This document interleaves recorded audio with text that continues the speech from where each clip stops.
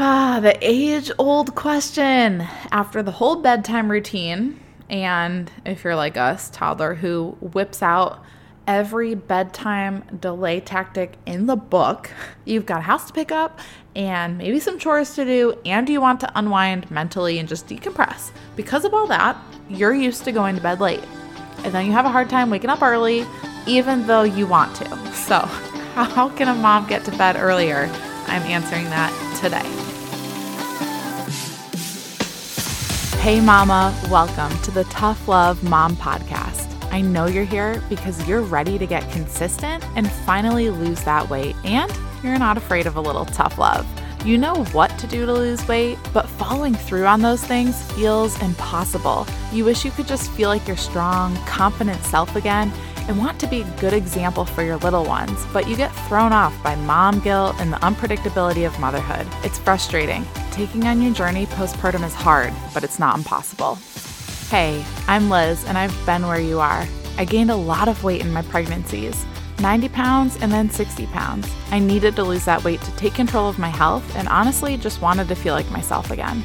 With a sustainable approach to weight loss, simple consistency, and working on my mindset, I lost it all in just over a year both times, and I'm here to help you do the same. I believe that we have an ingrained ability to figure out what we need to do, make it happen, and do it in a way that awes the world. If you're ready to stop falling off the wagon, create solid routine and healthy habits, and finally feel your best inside and out, all while enjoying dino nuggets on your salad, you are in the right place. We're about to transform your journey, my friend. Get pumped up. It is tough love time. Starting Point School students get some Q&A time on our accountability calls, and one Starting Point School student had the starting point of going to bed.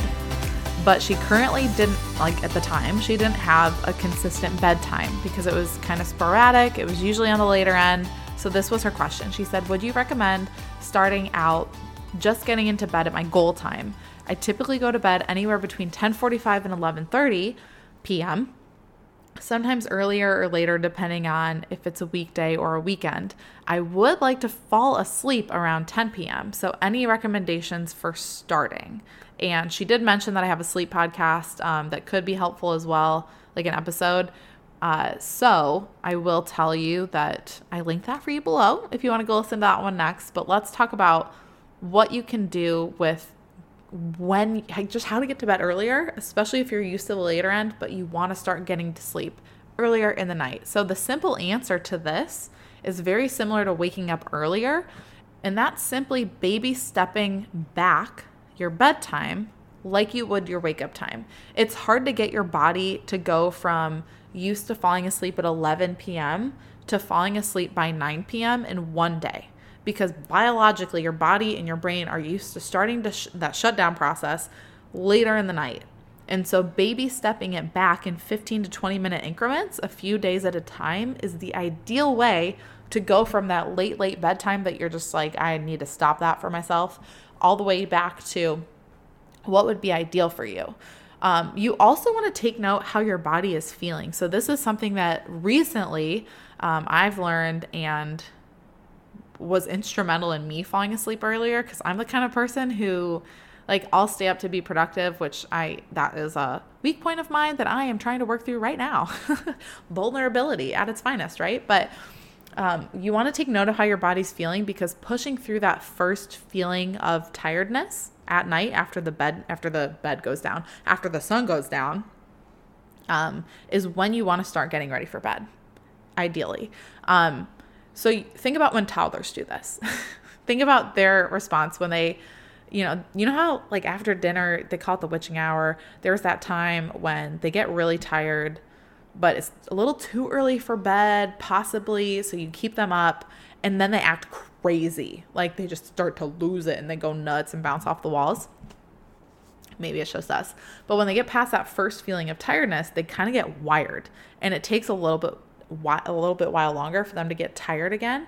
We do that as adults too, and it often causes us to stay up too late, right? Our kids get overtired when they push past that first feeling of tiredness and don't start to unwind.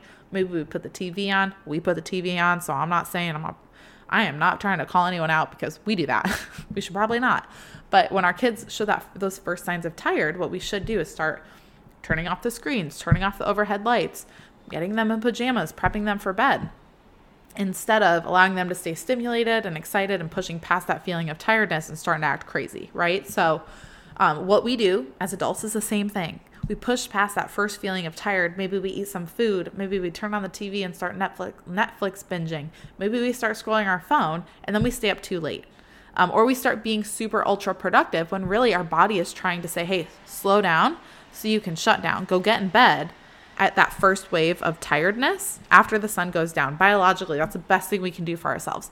Maybe not super realistic, but it is one of the better things you can start doing in response to how your body's telling you you're feeling, right? When you start feeling that tiredness after the sun goes down, like that first time you feel that indication, start getting ready for bed. Put some pajamas on. Go sit down and read a book instead of, having on all the lights and scrolling your phone, okay?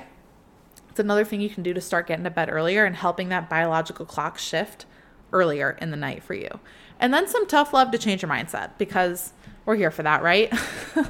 And I know how I started this podcast episode off was telling you, maybe relating to you on what your nighttime does look like and why you are up so late, because I have been in that boat. There are nights I'm in that boat when I'm like, man, my kids fought bedtime till 8 o'clock tonight. And by the time I can, go pee after putting them to bed, put all the dishes in the dishwasher and wipe up the counter, it's 8:30. And all I want to do is put on the TV and decompress for like 2 hours. But I'm not trying to go to bed at 10:30. That doesn't work for me. That's too late for me. I need to be in bed by like 9:30, ideally. Doesn't happen every night, but that is what's ideal for me. And man, I just need some tough love for you, because that is a story of so many moms. We have so much to do after the kids go to bed that we just choose not to do or can't do when they're up because they need us, and we want to pour into our kids and be present with them. So we just might not get all the things done when they're awake, and that's fine, right? Whatever. That's life. And we want to get it done after they go to bed. So some tough love for you is that you don't have to do it all. Be okay with letting tasks slide to the next day instead of trying to get it all done. I personally love going to sleep with an empty sink, dishes in the dishwasher. Maybe the dishwasher's running. I run the dishwasher like twice a day, y'all. Yeah. It's not like a load it and do it at night. It happens more than once a day for sure. But be okay with letting tasks slide to the next day, even if that means these are things you usually do every single night. There are nights I do not empty the sink. There are nights I'm like, you know what? I just need to go to bed. You know what? I can redo that load that's in the wash because I'm not trying to stay up till 11 p.m. till it's done washing. I just started it too late. Whoops, I'll wash it again tomorrow. Like, there are times we have to be okay with letting go. This is not leeway to be lazy. I'm not giving you that room to be lazy about things and not get stuff done. But this is permission to be imperfect. This is permission to say, this is usually my standard, but I'm going to let go of that standard for right now and just pick that standard back up tomorrow. And that's okay to do that. It's okay, because sleep is actually really important. It is one of the pillars of weight loss. It's a major pillar of health that we undervalue. And yes, there are seasons as moms when we really can't do much about our sleep. But when you do have this ability and the choice to go to bed earlier, it is a choice. Like, your life is not in control of you. You are in control of the choices you make in your life. And so you need to determine, is this the kind of night where I just need to go to bed? If waking up earlier is something that you do want to prioritize, like I said, I linked that episode for you in the description. But my favorite way to battle that perfectionist mindset that can creep up on us is in the consistency challenge, because even if you are not perfect during the month of March, when we do our next consistency challenge, you will get the opportunity to pick it back up the next day and finish strong, because that's what consistency is actually about. That's what being imperfect and giving yourself grace is actually about. Giving yourself grace is not saying I'm settling for where I'm at and I'm not going to try to change. Giving yourself grace means, whoops, I messed up. I recognize the fact that I'm imperfect, but I'm going to uphold my standard tomorrow.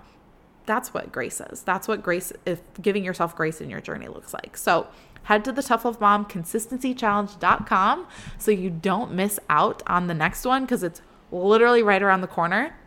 It's going to be alongside a bunch of moms that are being consistent and disciplined and intentional in their journeys, and it will build a foundation for you of consistency. It will build a new habit in your journey, and what I'm most excited for you is it will help you break that need for perfection, because you cannot be perfect. I'm just going to let you know now. I learned that pretty quick in my course of being a mom, and it is one of the best lessons you can learn. And so I know there will be moms that do this consistency challenge that like that light bulb starts to go off of, oh wow, like I can be imperfect with this, but I can still be consistent. And I can't wait for that to happen for you. So head to the Tough Love Mom consistencychallenge.com so you can get in on that. And until next time, mama, get after it. Before you go, thank you for spending this time with me on the Tough Love Mom podcast. If this episode encouraged you in any way, the number one way you can thank me is to leave a review letting me know how the show has impacted you. Then send this episode to another mom friend, or take a screenshot, post it on social media, and tag me so I can personally thank you for helping me on this journey to impact thousands of moms. I'm so grateful to be on this journey with you, sister. Until next time, get after it.